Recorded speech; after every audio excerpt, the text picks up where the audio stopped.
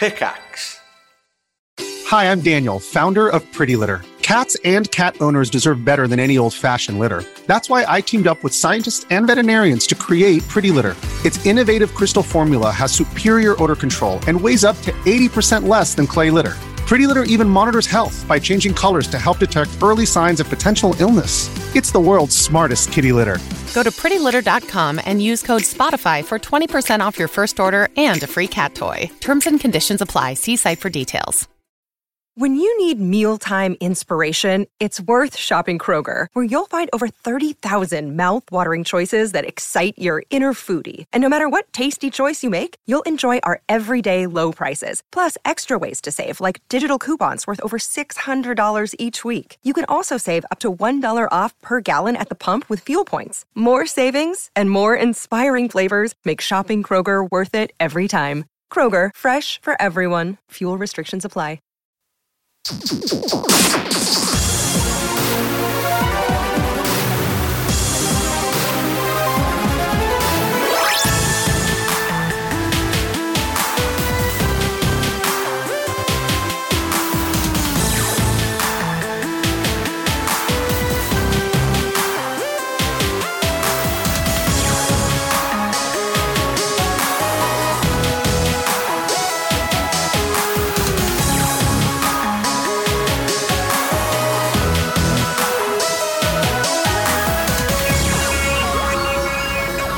Good afternoon and welcome to One Life Left at GDC 2018. It's Thursday and this is our podcast/Twitch show.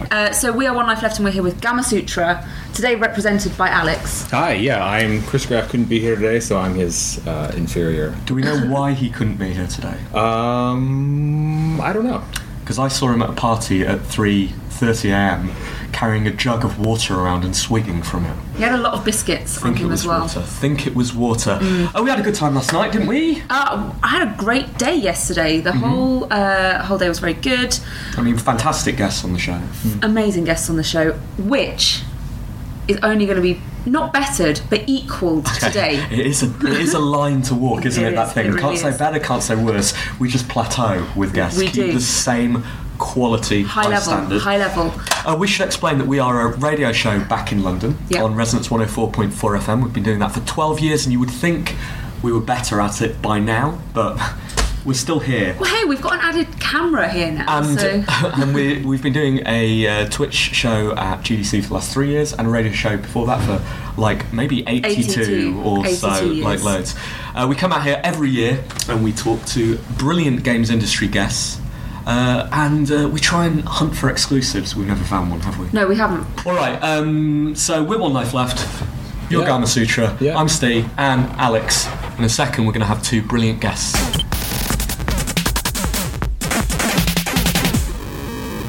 So one of our guests, I'm not going to tell you which one, just said, you tricked me with the cameras, I'm not pretty today.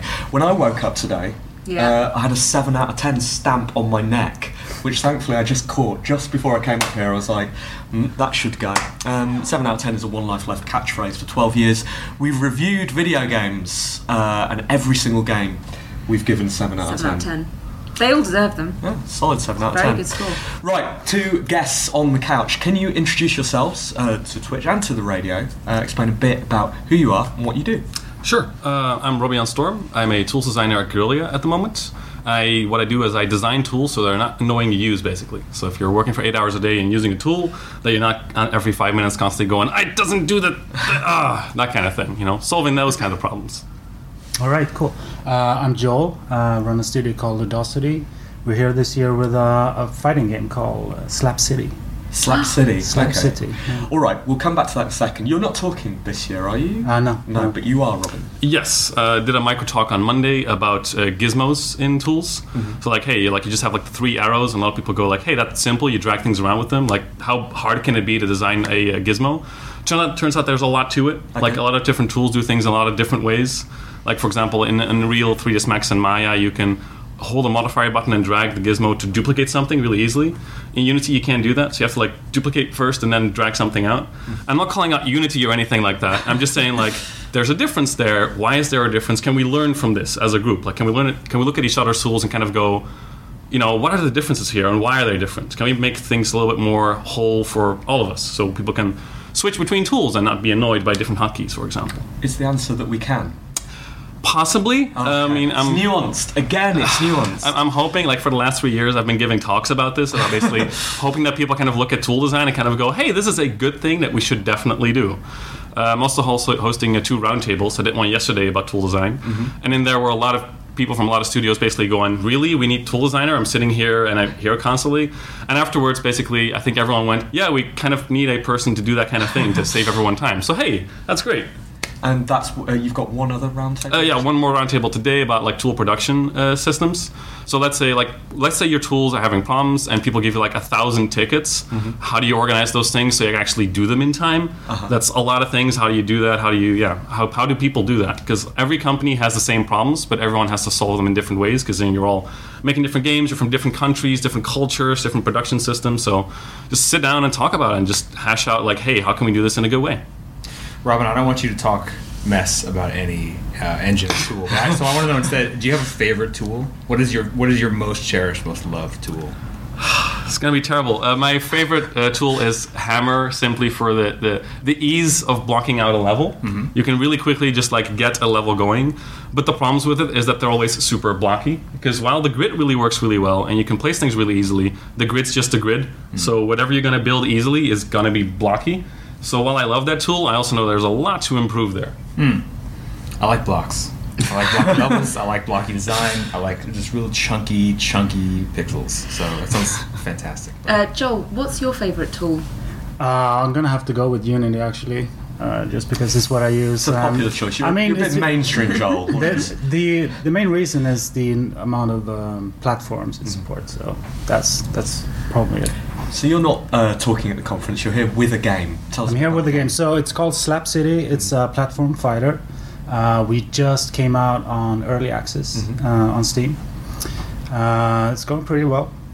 So, I mean, we're here showing it, taking feedback, just trying to build a community. What are some of the challenges of showing a game at GDC? Well, GDC is for other developers. So it's a different kind of feedback. It's really valuable actually. So it's really is it sometimes a bit too real? Are you sometimes like, hey? Well, not for me. Not for me. I like it when it gets real, so that's fine. I mean, tough feedback is really valuable. Yeah. What's your one-line pitch for the game? It's better than Smash. Oh, that's strong. I just came up with that now, so I might regret saying that. So I kind of stumbled upon Ludosity's games last year because we've been friends on Facebook for a while, but to my shame, I've never played any of your games. And then last year, I was really thirsting after playing a card game. So I just searched on Steam, and pretty much every card game was of a similar type. It was free to play, and then hook you in and then sell you card packs, which was not what I wanted. I found Card City nice. It's a different take on it. It's more of an adventure game, really. So if you think of like in JRPG, for example, you have the characters and the adventure and the battles. So in this game, the battles are with cards, and everyone in this world is obsessed with the card game. So it's really cool. We just made it on the side, and I mean, I like genuinely loved it, and it was one of my favorite games of last year. It was perfect for what I was looking for, and I really enjoyed the world and the sense of humour. The writing I thought was exceptional. Thank you. But what I found really, really interesting is, and didn't expect, your characters and games kind of all exist in the same world, a Ludosity universe. Same thing with Slap City. We're picking characters from our other games and put it in the game. How do you think that kind of serves each game? Because I'm not a fighting game fan, but I'm tempted to play that now I've got used to the characters in Card City Nights. I don't know, it's easier for us to just reuse this. That's a bad answer. It's fun to build that universe and just sort of try to merge them together somehow, post fact maybe. But I mean, I was thinking there's probably a very, very clever business plan behind this. Of course. And you're like, It's just asset reuse. That's the idea. Robin, have you been able to go around, play any games, give any feedback to developers? Sadly, no. Just like constantly talking to tools about developer stuff. And I like doing that thing, just talking to all of the developers and kind of hearing like, hey, if you try to do this thing, is that easy or hard to do in your tools? And then sometimes you hear like, this is absolutely terrible actually, and like, comparing those kinds of things. So while I'm not playing games, I'm using a lot of tools and talking to people about tools, which I know can sound boring, but I really get a lot of enjoyment out of it. Yeah, I was about to say, we were talking before the show about how GDC, unlike PAX or an E3, there's a show floor that's dominated by middleware and engine companies. And so for some people that might be a little bit of a strange journey, but do you have a really good time just like walking from booth to booth and just really like critiquing each one? Well, I wouldn't say critiquing each one right in front of people's faces, but definitely looking at it and seeing what are they doing differently and what could they be doing differently. Like, are there things that I could put at another tool and tell them like, hey, this tool does that thing really well, maybe you can look at it? Because most of the time people go, oh, I had no idea that existed. You only have so much time in a day, so you can't know all the tools in the universe. So, yeah. It's I think all the other people we've had on the show so far have been kind of users of tools rather than the creator of tool. And it's very easy for I think our listeners and our viewers to see the satisfaction that comes out of, I've built this creative work and then it exists and people can compliment me on the creative work and I feel like an author. Where does your satisfaction as a tools creator come from? Seeing people happy using tools. Like I've been a game and level designer in the past, like worked at a company, owned a company, did all those kinds of things, and it's actually through that and through using all those tools that didn't exactly fit the things that I wanted to do that I realized I want to fix this not for myself but for everyone else as well. If I can make those other people happy doing those things, that helps.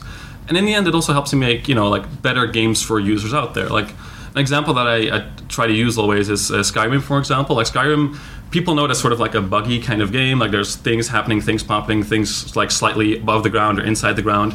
Now, no level designer wants that to happen. No developer goes like, hey, I want this to be wrong. But if the tools do not allow you to easily see those things or to easily like fix those things, those problems will happen. So while those people are working really, really hard, they get from the users to hear all these things like, oh, it doesn't really look right. And I think fixing that from the tools point of view is much better, because then instead of having 100 bugs to solve, you solve it from the core, make sure those bugs don't appear. So I really love doing that. Like having both those sides of satisfaction is great. Joe, what do you find most satisfying about game development? Well, sort of the same, seeing users enjoy it. I mean, the players, it's, getting the feedback, especially in person. That's awesome. Right, I think that's something we're missing as radio people, and I'm not sure we would see any degree of satisfaction, like just people sadly shaking their heads, which is maybe a good job that we are this distant. That's what Twitch chat is for, right? Right, yeah. Muted. So we're approaching kind of the end of GDC now. We've got one solid day left of GDC. What's been your biggest lesson from this week? That I'm an old man now, and I can't drink as heavily. I think everyone feels old by Thursday. Yeah. Robin, have you made any discoveries or seen anything that's inspired you?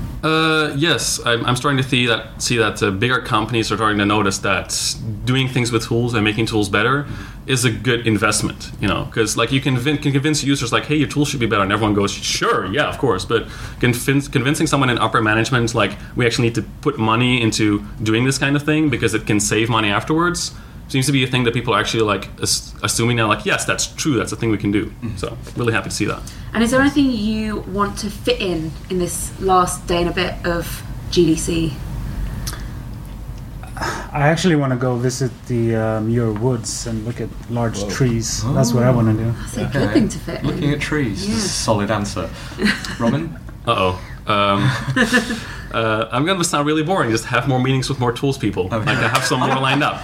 I want to talk to more people about tools. I like this strategy though. You're very clear about what you want from GDC. You're doing it. You're having a great time. Yeah. You're really learning a lot. I think this is fantastic. I've never heard the word tools so many times in such a short space of time. Thank you both so much for coming on the show. Good luck with the rest of the week. Yeah, thank you for having us. Cheers. All right.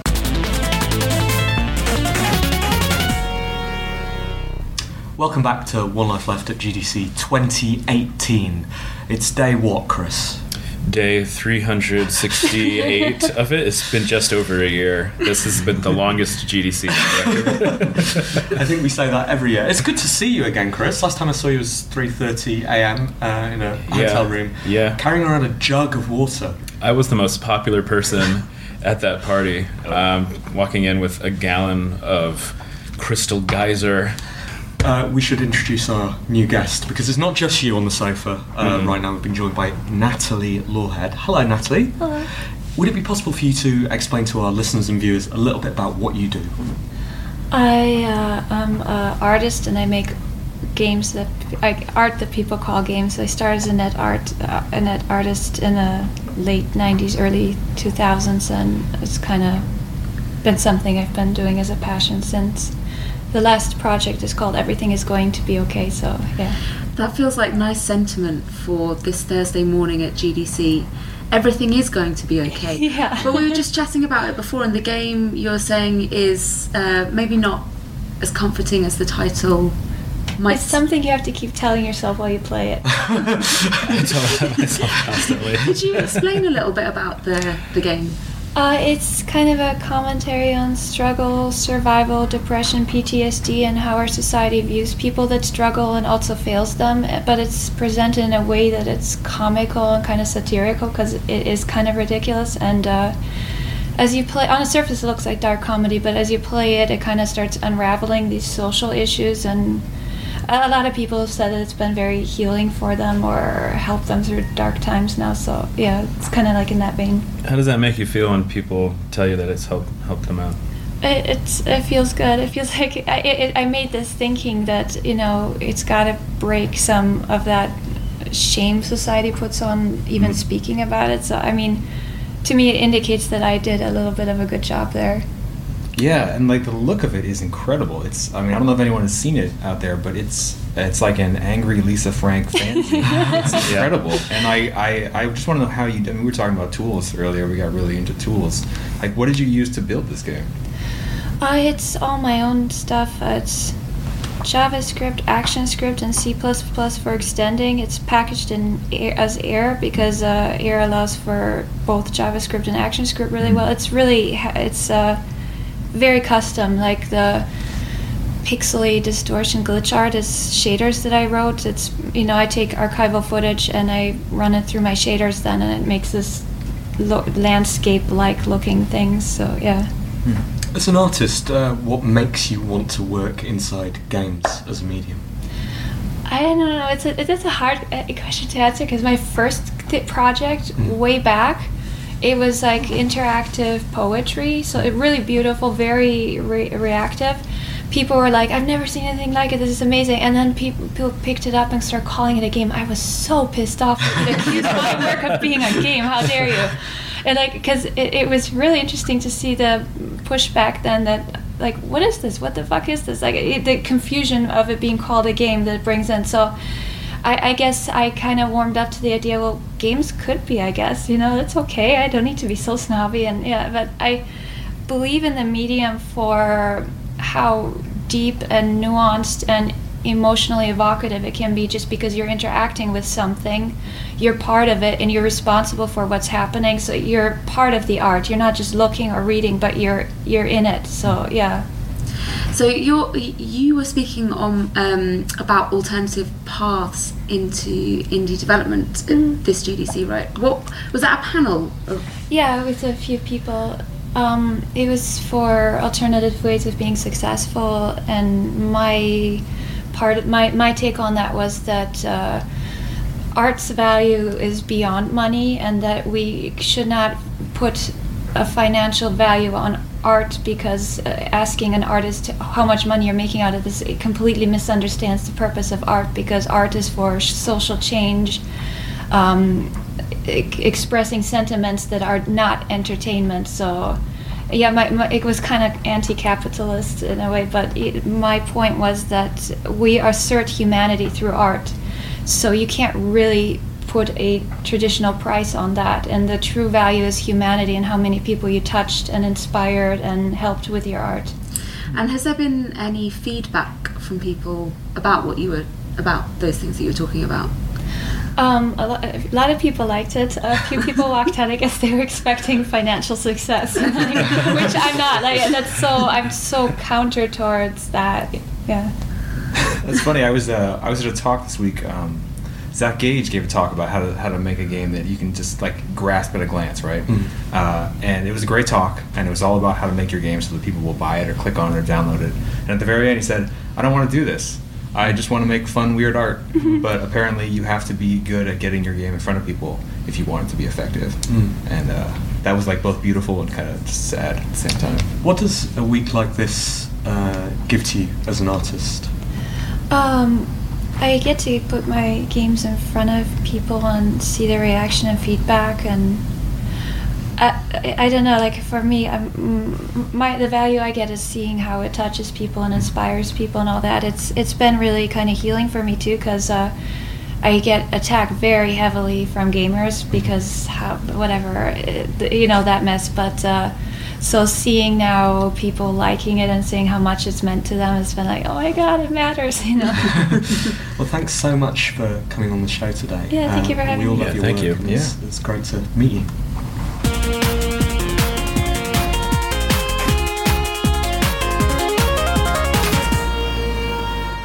We are One Life Left with Gamma Sutra at GDC 2018. There are sirens going off outside. Yeah. What have we done? I don't know. They found out what we did last night. No, it's all good. We've got another fantastic guest on the sofa with us, Bennett. Hello, how are you doing? I'm doing great. Yeah. How's your week been? It's been a lot of late nights. Yeah. I'm bearing up and very little sleep at the moment. You're looking remarkably bright. Yeah. Oh, really? You look put together and... Yeah. It's fake. It's all makeup. Could you maybe explain to our viewers and listeners back in London who might not know who on earth you are? I'm an indie game developer. I guess for many years I was best known for a web game called QWOP, about running awkwardly down a running track. And I made Sports Friends with some of my good friends, a compendium of multiplayer games, and most recently Getting Over It with Bennett Foddy. And I also teach people to make video games at NYU.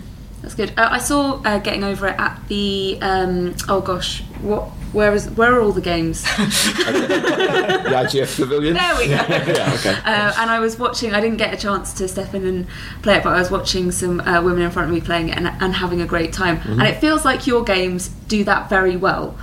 Spectatable games. Yes.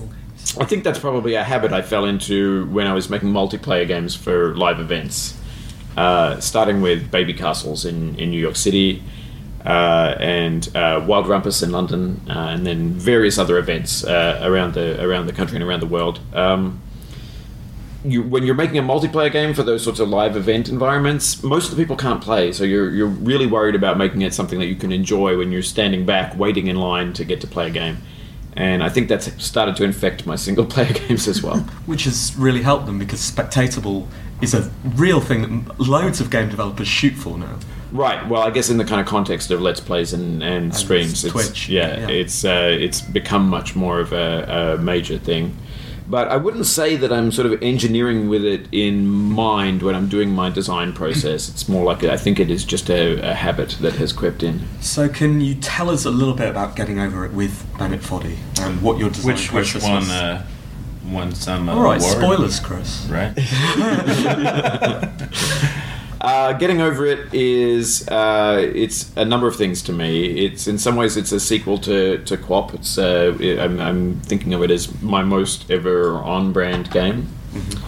It's a game that's inspired by some recent games, Sybil by Nina Freeman and The Beginner's Guide by Debbie Reardon, in the sense that it's a game about putting myself in the game to kind of humanize myself in the eyes of the player and to kind of be in dialogue with the player in a certain way. And it's also a game about another game. It's about the 2002 freeware game Sexy Hiking by Jazuo, the mysterious Czech developer. So it's sort of a lot of different things at the same time to me. And it's also a kind of a study in making people absolutely enraged with frustration when they play the game. What have you learned from your studies in making people enraged? I've learned how to do it. Okay, good. And this is I mean, to describe the game, to describe the mechanics of the game, you play a man in a pot. Yes, in a cauldron. Yes. With a sledgehammer.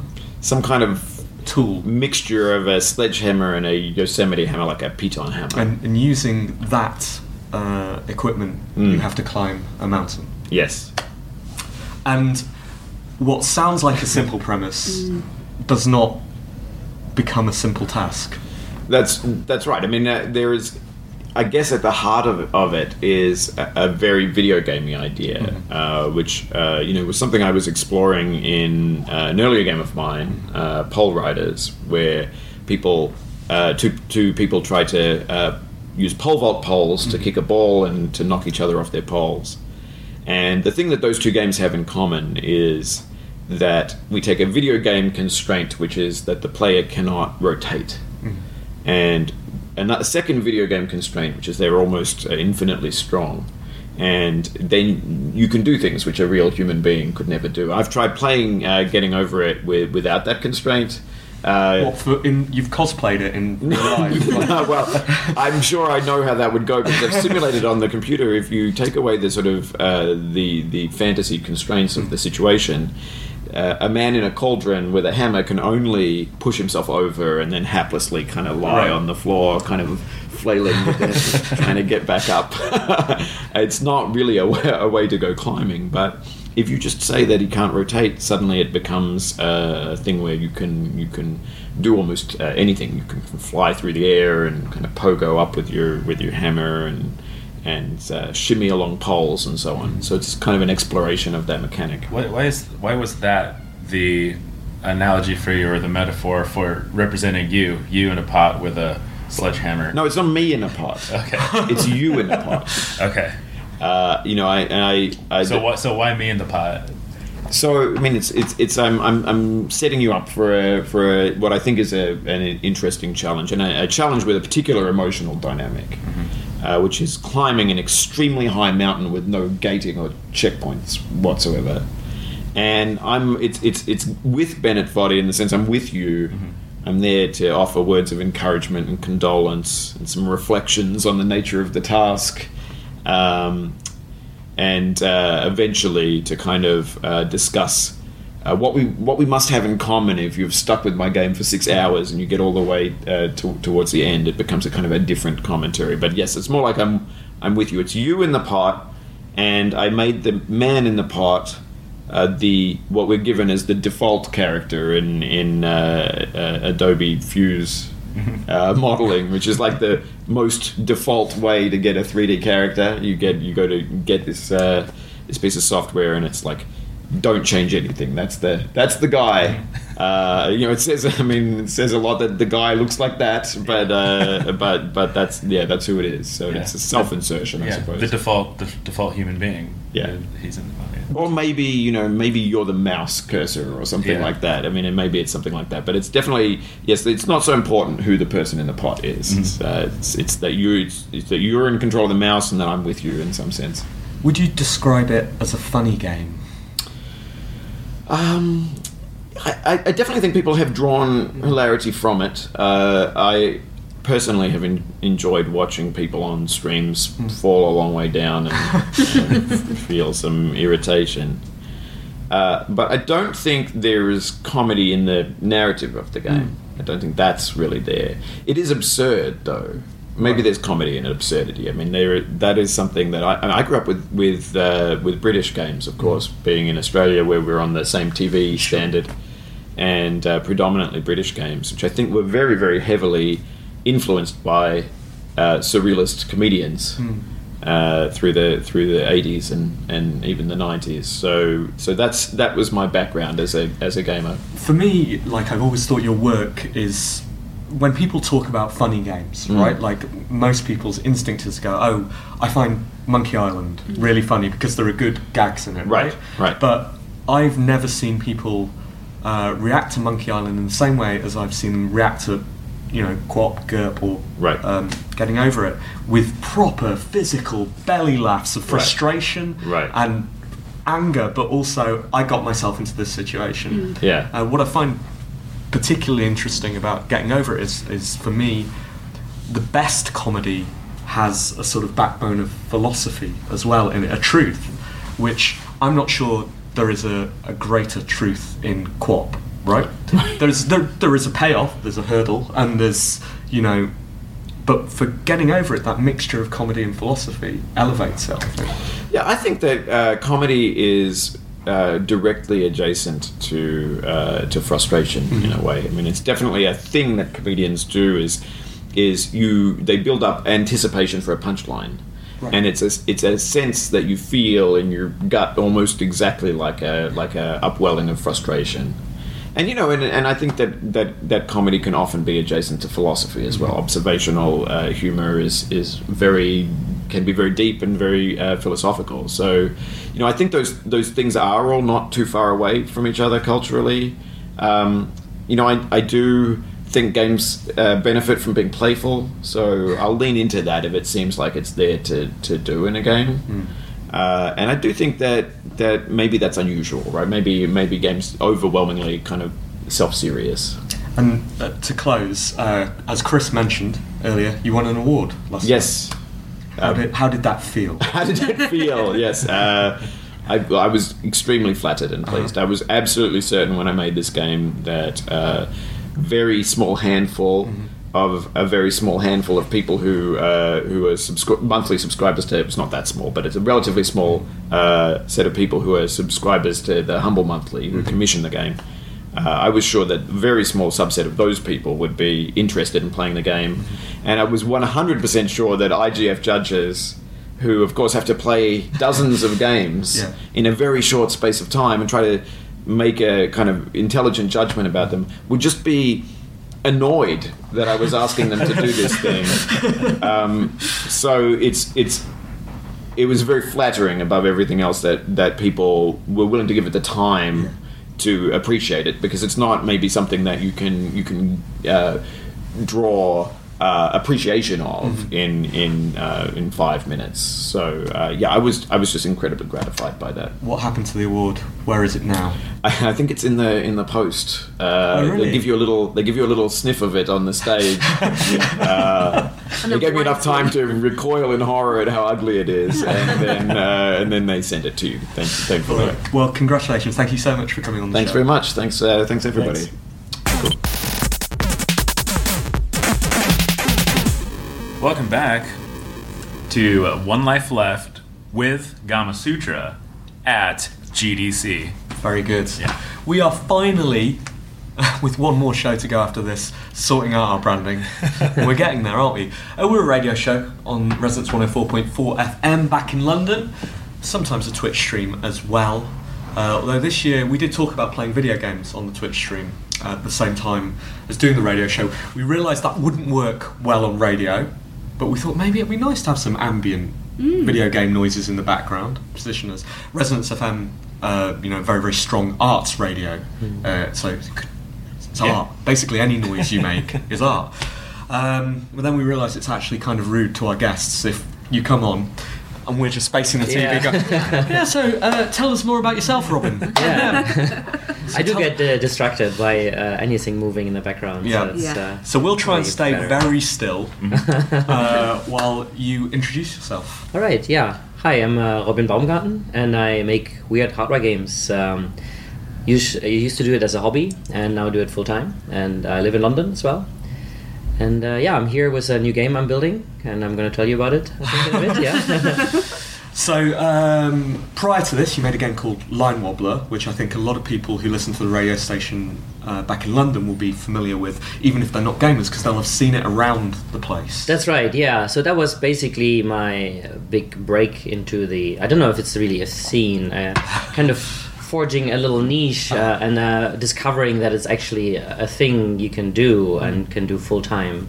So Line Wobbler is a thing I built like 3.5 years ago now, and it started actually as a game jam game, but then I showed it at the London Indies pub meeting, and people responded well to it and said, "Oh yeah, you should take this further." And so I showed it at Alt Control GDC 3 years ago, and Indiecade, and it won an award there, a Game Design Award, which I'm very pleased with. And I showed it at Maze, and so I realized by the feedback I got from there that it was actually a thing that is good, and I think I should maybe kind of follow up. So I kind of put all my effort behind it, and so I've been kind of making things ever since. And I most recently saw it as a Christmas tree. That's right, yeah. So that was a cool little experiment, basically, into bigger installations. So we worked with Games London, and they contacted me, or I contacted them actually about something unrelated, and they said, yeah, actually tomorrow we're going to meet up with the Network Rail people, and we're gonna have something interactive. Or I think they were thinking about like a little booth for the London Games Festival, which is coming up in April, actually next week or in 2 weeks. So they prepared a big presentation, and the Network Rail people saw it, and there was Line Wobbler in it as well. And the Network Rail people went, this looks like a Christmas tree decoration. And it just so happens that we don't have a Christmas tree yet for King's Cross Station. And that basically set the ball rolling, and everything happened really quickly, because I was like already into November then, and by December it needed to be up, and we didn't know. I mean, I haven't done any metal work, and London Games people neither, so I was like, oh shit, how do we do this? And it came together fairly quickly, and but it went well, I think. So there were some issues with the setup. So it's like this is massive 6 meter tall structure, and we need to kind of set it up at 2 a.m. in the morning when the station was closed, be done by 5 when the first trains arrive. And it just barely managed to do it, and we actually forgot to connect one cable on the top. And we only noticed in the end it was too late to take it down again. So only one half of the spiral was working, because it was set up as a 2-player thing, so like 2 single players, so like a double helix of Line Wobbler. So only the first half was working for half of the duration, and then we needed to organize it. It's just all very bureaucratic at King's Cross Station. You need to watch a half-an-hour video when you first contract for them about the safety culture, and if you see anything suspicious, report it. And but yeah, we did that, and then. So your Line Wobbler journey was from a pub in London to a huge Christmas tree. Exactly. And now you've got a new game which you're showing here as well. Yeah. Can you tell us a little bit? Right. So this is kind of meant as a spiritual successor to Line Wobbler. Okay. So it's called Wobble Garden, and it still has springs, and it still has LEDs. So I don't know if people know about Line Wobbler. It's a one-dimensional dungeon crawler. So it was like one line of LEDs and a spring joystick in the front. So I've taken that concept and said, okay, maybe I'll experiment more, because I really like the feedback these springs give. So they're kind of very tactile. And so I made it like a 2-dimensional thing. So it's like a lot of springs in a grid are surrounded by LED rings. And these springs that are like doorstops. They're actually doorstop springs, yeah. So I kind of added touch sensitivity to them, so you can capacitive touch. And I have little vibration sensors inside, so you can touch them and fling them. And yes, I arranged in a grid, 36 springs for now. And I built it. I wanted to be modular, so it's going to be like a big wall installation eventually. I haven't played the game yet. I want to get out there and check it out. But as a kid, like flipping those things was one of the most satisfying thing that you could do. It's an interestingly specific cultural phenomenon as well. Like in Germany, we don't have those, and almost nobody knows what I'm talking about when I say doorstop of springs.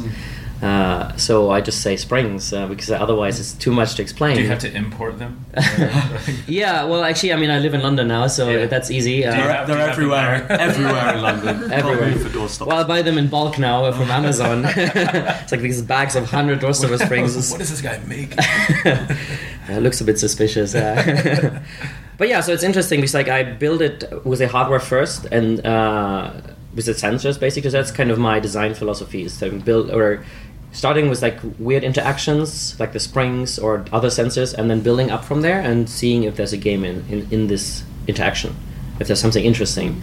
So that means often there isn't, right? So it's an experiment, right? So I make a lot of experiments where I try things and it doesn't quite work. With Line Wobbler, it worked out really well. So the game immediately appeared once we had the hardware put together. So that was really nice, and I've been kind of chasing this feeling ever since. So with Wobble Garden, it wasn't quite as easy. So I had made the hardware first, and I use like Alt Control now as a platform, as an experiment to see what the audience sees. So I've only made like a few small experiments. So like a little finger walking game where you hop around, and then one interactive demo where you just kind of play around with the springs. But a lot of people have come to me and said, hey, this could be cool as a musical instrument or as a rhythm game, or it's kind of a ambient little exploratory thing, like Proteus, almost a kind of magical. But I don't know anything about audio myself, so I'm now collaborating with a lot of audio designers like Martin Qualle, who's a really cool friend of mine. And hopefully going forward, I have a lot of things to show on it, but right now it's fairly bare bones. Yeah. What's the reaction been like on the show floor? It's been very good. I mean, it's a very visually appealing thing. It's definitely a lot of eye candy right now. And You're giving out glasses? Yeah, I've been giving out these weird diffraction glasses. Some people know them as fireworks glasses. Okay. They have these patterns on its surface, so it makes it all kind of weird rainbowy, very trippy, in fact. But it's been a good success. I use them as business cards now, so it's kind of a neat little giveaway. But it's been a good success. I mean, I feel like I still need to apologize for that the games are very simple on it, because they're all early prototypes. But I can definitely see a way forward now, and people are interested to work on it as well. So I'm going to open it up to other developers. And you were also speaking on a panel this week. That's right. Yeah, I was speaking on Tuesday on the Alternative Paths in Indie panel, and was like an interesting collection of people talking about their games and how they live of them, or they don't, or some people supported by Patreon, other people have to make ends meet with working on normal jobs and making this as a hobby. And I was talking about how I can live off hardware games now, or how I'm getting there. So it's mostly about Line Wobbler because that's been fairly successful. So I'm renting it out to museums, festivals, and so on, and they do pay artist fees. So it's a...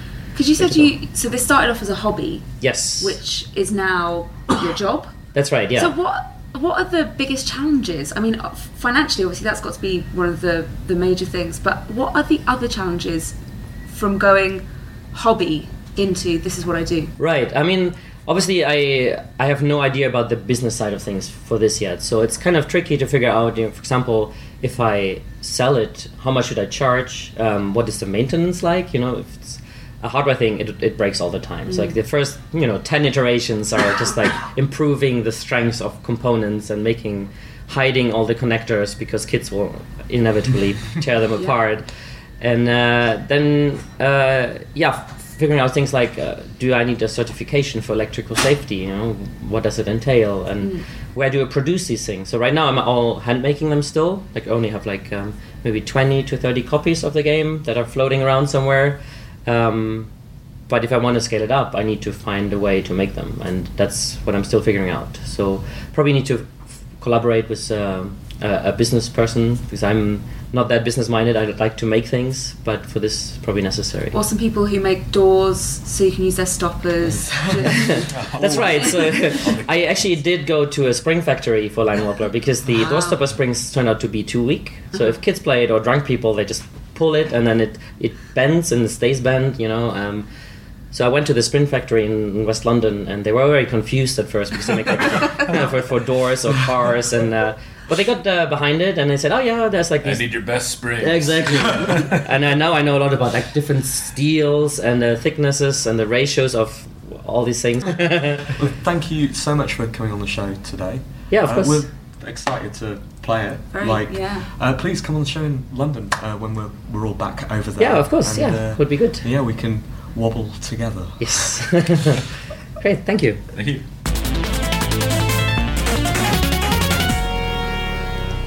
We are one life left at GDC 2018 with Gamasutra. Yeah. And we are joined by two brand new guests on the sofa who are both looking very perky this morning.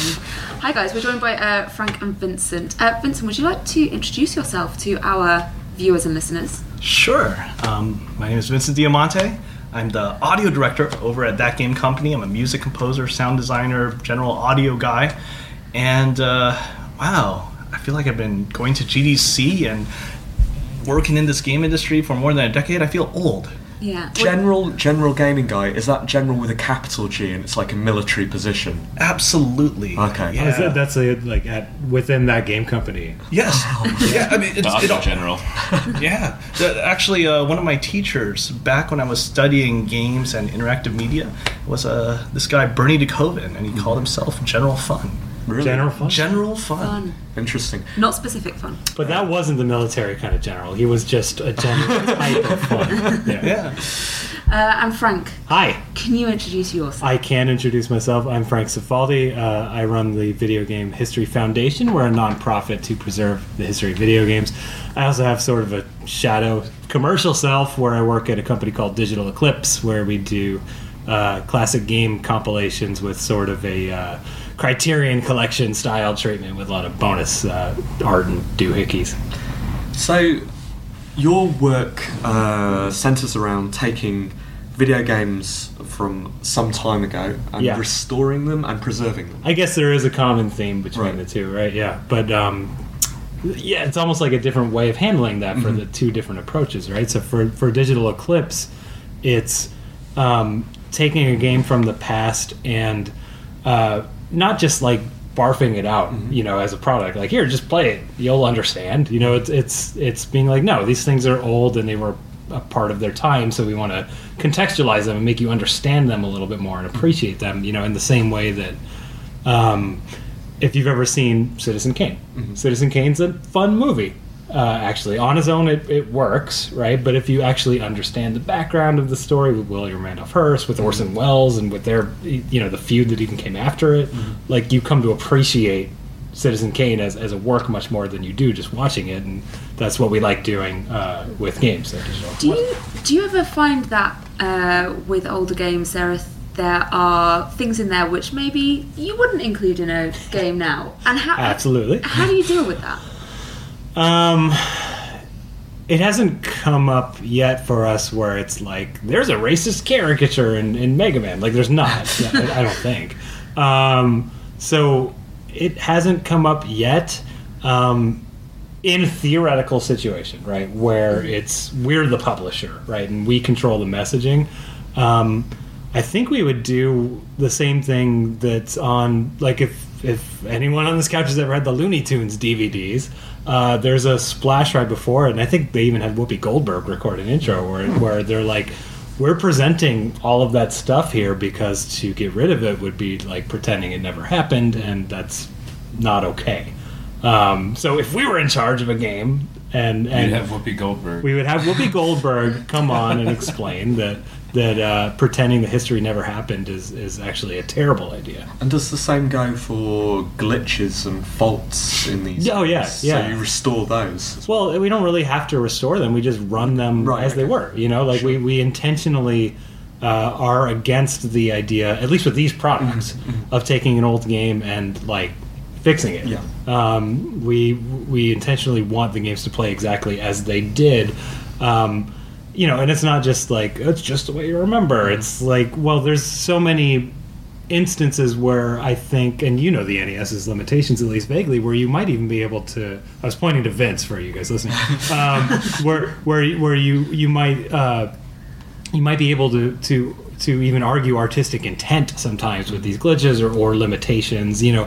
There's spots in Mega Man where everything slows down because there's a lot of things on screen, because that's how the NES would sometimes handle a lot of things on screen, and it's theoretically possible that they put all those things on the screen knowing it would slow down, and they wanted that effect right there. There's an argument saying maybe it should be really smooth, so we just try to leave everything alone and leave it as it was, warts and all, because I don't think it's okay for me to make any of those decisions artistically that, like, no, they would have rather done this. Vince, you're a what do we call you? Corporal audio. Captain. Do you find these days, you've been doing this for a while, like, do you ever have to work within the limitations of a system when producing audio for a game? Yeah, it's really fun to work within those limitations. My first jobs in the games industry was actually working on cell phones before the iPhone. Right. And it's actually easy to forget that, wow, there were cell phones, there were cell phone games back then, and not just Snake and all that stuff. But we tried to make soundtracks for those things. We tried to make some really good games with really good music. Mostly failed. You had a really good one, though. You had a Castlevania game that you worked on cell phone. That wasn't bad. I like to think the soundtrack for that was pretty good, but compared to what came after that with the iPhone, and also compared to the handheld systems at the time, it wasn't really that great. You great. just like press 6 to go forward. Exactly. Forward, back up. Yeah. 5 to jump. Yeah. 5 to jump. Yeah. It was fun working within those limitations, and the limitations are great. But those limitations exist now? Yes. For the games that you're working on, what are those limitations? A lot of them actually have to do with the type of player that we have now. Mm-hmm. So we're working on mobile platforms. So there are so many games are on mobile platforms. So many games are played on the web now, and you're dealing with the mindset that the player is in, or the environment that the player is in. They're not on a couch. They're not in front of their big TV. Even though TVs are better than ever, sound systems are better than ever. Now we have to compete with the noise of standing in line for the ATM or CVS or whatever, and that is going to be a very difficult hurdle to pass. We haven't really quite figured that out. And a lot of people are making different sorts of game for a different type of player that is not 100% focused on the game that's in front of them. Yeah. I mean, there are also technical limitations as well. I think a lot of that has to do with a general prejudice against audio. General prejudice? I'm still talking about generals. It's so militaristic here. No, you still have to fight with everyone else for other parts of the memory, the hard drive, the Blu-ray disc. We can record audio in super high fidelity now in 7.1, but the producers don't want us to. And I can understand that. It's always going to be a compromise, but there's still very much this attitude of the graphics are what sell. The graphics are so connected to what's going on with the marketing campaign, and audio will get short-shifted. Like, we're working on Gamasutra, and seeing what some audio people who work in games say, it's interesting to hear you say that there's like this general prejudice is what you said, this like kind of inclination to deprioritize that, and I get that vibe from a lot of audio people. Vince, how big is the chip on your shoulder? Your audio chip. No, it's very big. I do feel very lucky to be at a place that has immense respect for audio, especially since over the last few games, the audio has elevated the game. Absolutely. And they recognize it, and they give me a lot of leeway to do stuff, and sometimes really crazy stuff. But it's still a very difficult thing in this place right now. And I think it's not just the technology. Again, it's the way that consumers are working these days. If you're playing a game, you'll have other music playing in the background. Look at the streamers that are online. There's this whole thing with streaming on Twitch, on YouTube, wherever. And okay, let's turn down all of the audio, and we want to hear all the crazy banter here. We want to hear these personalities talk about everything that's going on. Maybe it's actually just them talking about their personal life as opposed to things that are going on in the game. Whatever it is, we're not hearing the actual audio track that is helping to inform them about the game situation or increase the immersion in that particular game environment. It's still tough. It's still tough. How do you think it changes a game if you put audio more at the forefront of things? Ooh, I think that there's a lot of potential there. We're seeing it in a couple places, like Amazon and Alexa games. They actually had a talk earlier this week at GDC about making games for that platform, and there are people doing it. Some of them are story-based games, linear narratives. Some of them are more along the lines of choose your own adventures. Some of them are actually trying to do things with more complex systems and a little bit of economy and managing who you are as a person within this world, a more complex adventure game. And that's actually really exciting. One of the things that I've experienced, not just as a gamer, but just in terms of the way I handle my life these days and the type of entertainment that I consume, I'm listening to so many podcasts, I'm listening to a lot of books these days, and I'm really looking forward to listening to even more games in the future. Frank, you were talking this week at GDC. I was not talking. You were not talking this week. I mean, I was talking to people, but not at people. So what have you been doing at the conference? Mostly representing the foundation, the nonprofit that I run, and having meetings with old developers to talk about, I met with a guy who ran a UK studio in the 80s and 90s, and he's like, I've got all of the material, all of this, the source and some unreleased games and documents and things like that. I don't own it. So the people who paid us own it. Yeah. I don't know what to do with that, and so it's an ongoing challenge for not just me, for any like archival institution to sort of explain like, well, there's no legal solution for that, but there's things you can do. You can make it someone else's problem. It's kind of the most common thing. Just donate it to a museum, let them figure it out.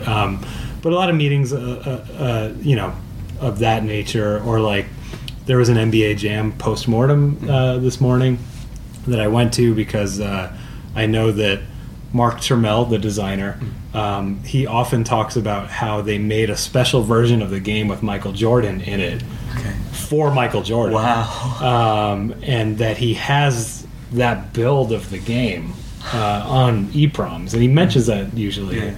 And I made sure I was there this morning because I knew that it would come up, so that I could go up to him at the end of the talk and be like, hi, it's literally my job to help you back that up, so you should talk to me. And he's like, yeah, for sure, I could send these out, see what's on them. And, yeah. So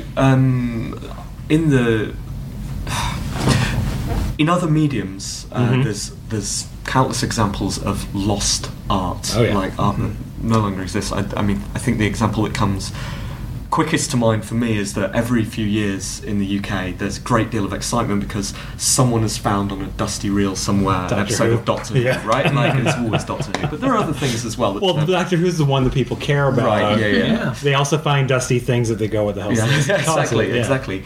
Are there any examples of great lost video games? I don't know about great, because it's games that are lost, were never usually available to the public, so I don't know about great, but there's plenty of examples of lost material for sure, and especially if you focus more on the older days, like I tend to do as a specialty, because if you're making a game on the NES or whatever, it's basically a game after a month or two. Yeah. And if you're making a game on the Xbox 360, it's sort of half a game after like 3 years.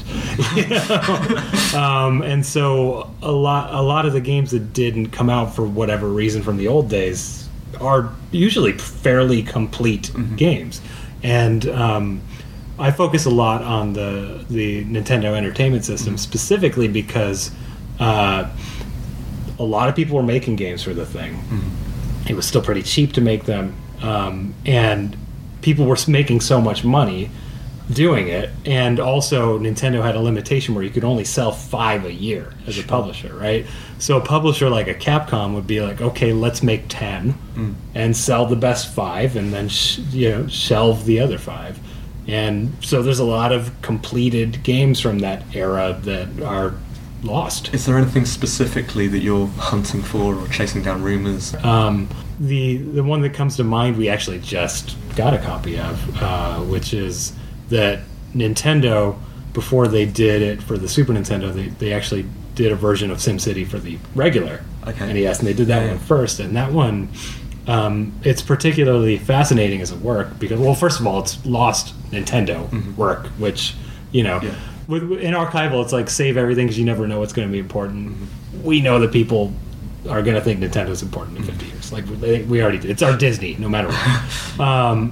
But with SimCity in particular, it's super interesting because that was a rare situation where Nintendo licensed a Western video game. That's already kind of weird, right? But if you actually go back and read all the interviews that have been done with Will Wright, where Nintendo's mentioned, which I have, I came to find out that they actually flew him to Kyoto for a week, where he worked on making the new features that would be in the Nintendo versions. And it's like, okay, this game's actually fascinating because it's a collaboration between Will Wright and Shigeru Miyamoto. Like, that happened. Yeah. And this 8-bit Nintendo version, at a glance, it's like, oh, it's a Super Nintendo one, but lesser. But it actually has some ideas that didn't make the cut to the Super Nintendo. So it's like, a rough draft of the only collaboration between Will Wright and Shigeru Miyamoto. And Which is that's thing. cool. Yeah, that's a thing worth examining and really looking at. So. Okay, cool. But thank you both so much for coming on the show, and we'll see you around. Yeah, thank you. Thank you.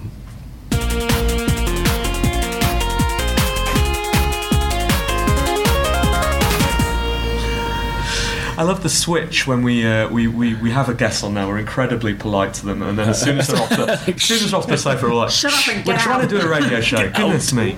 So that's another show. It's been super good again. Yeah. Another fantastic. How many guests was it? 8? Something like Eight, that. 8-ish guests.